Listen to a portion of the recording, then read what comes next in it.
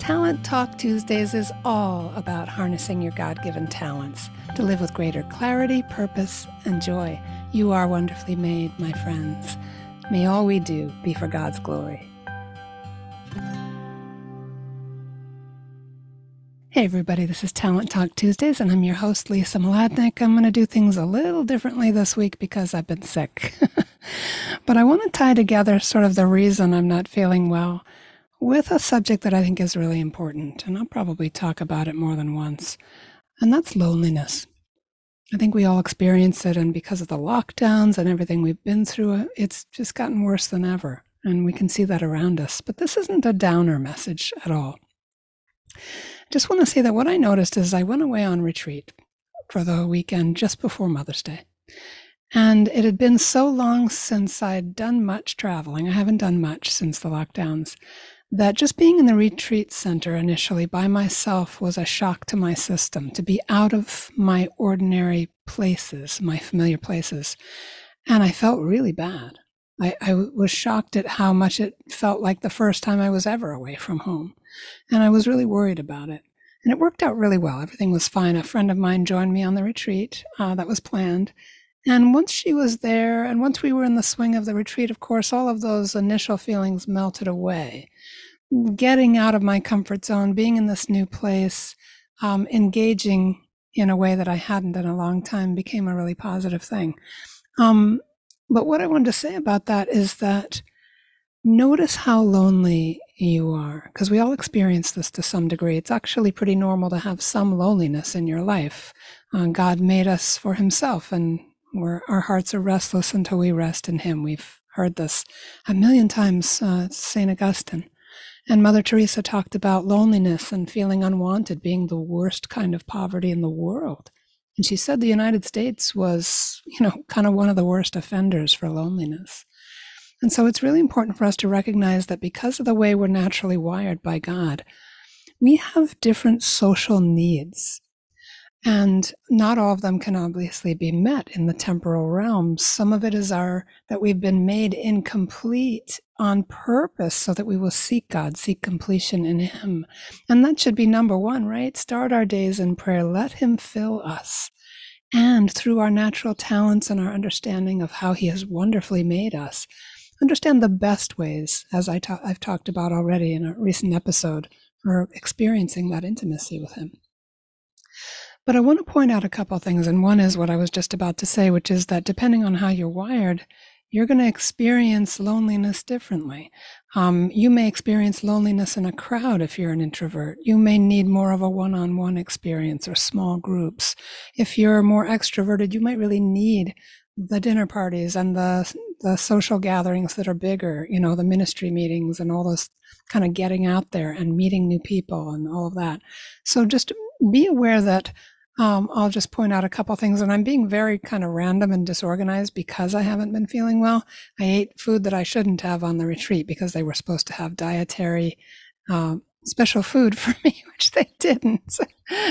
But it was the retreat center's difficulties, I guess. But anyway, the point is just that I'm really brain fogged. But there is something that I think is important here, and that is that only God completes us, and we each get our needs filled humanly in different ways, and other people can't intuit that. We have to figure it out, ask for it, and seek it, and not blame others for our loneliness. That's really important, because that just makes it worse, and it's living in an illusion, and the enemy loves that.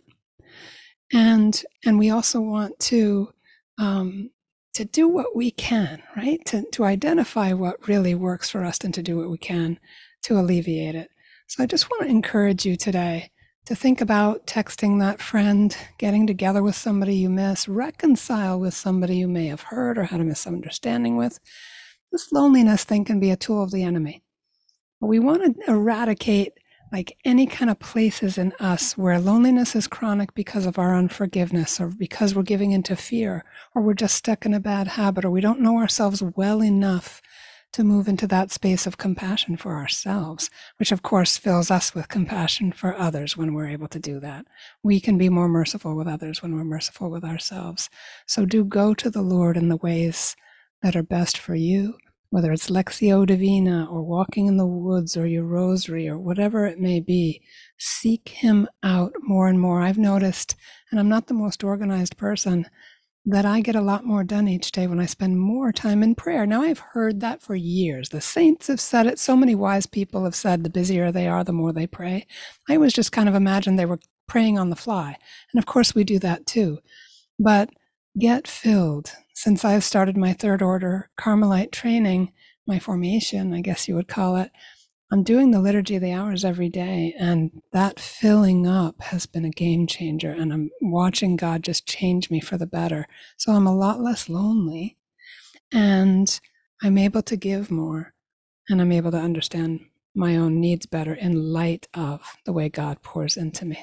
So notice your loneliness. Don't think of it as abnormal. Try not to blame others for it, and do your best way to just be vulnerable with God, to be real, to be your authentic self with him, warts and all. I'll tell you one more thing about my retreat experience. The wonderful priest from the UK who was doing the preaching here in New York, he said something about what it would be like to meet the self that you are, or have the self that you are meet the person you're supposed to be or you're meant to be. And my world kind of went, and so not long after that, that really kind of shook me up a little bit. I'm in line for Holy Communion, and the priest was extremely reverent, and there was just no doubt in his mind. You could see that this is God he had in his hand giving in Holy Communion. And so I was very much aware of that too. And as I'm moving forward in the line, feeling my brokenness, the thought occurred to me, because of all the time that I've been spending, and I'm not crediting myself, this is all grace, just in morning prayer for months now. The thought came to me, and it was kind of a rescue moment, and maybe it was a whisper from my guardian angel. I thought, yeah, that's the King of the universe there. That is my awesome God, and I am unworthy, and oh my goodness, who am I to come up and receive? But then that little gentle voice said, he knows me. He knows me. It's okay. He already knows me. We've been together. We're like this. Just those words, he knows me, were given to me. So he does know you, whether you come to him or not. But don't be lonely. Don't let that emptiness persist. Do what you can humanly. Do what you can in understanding your own needs.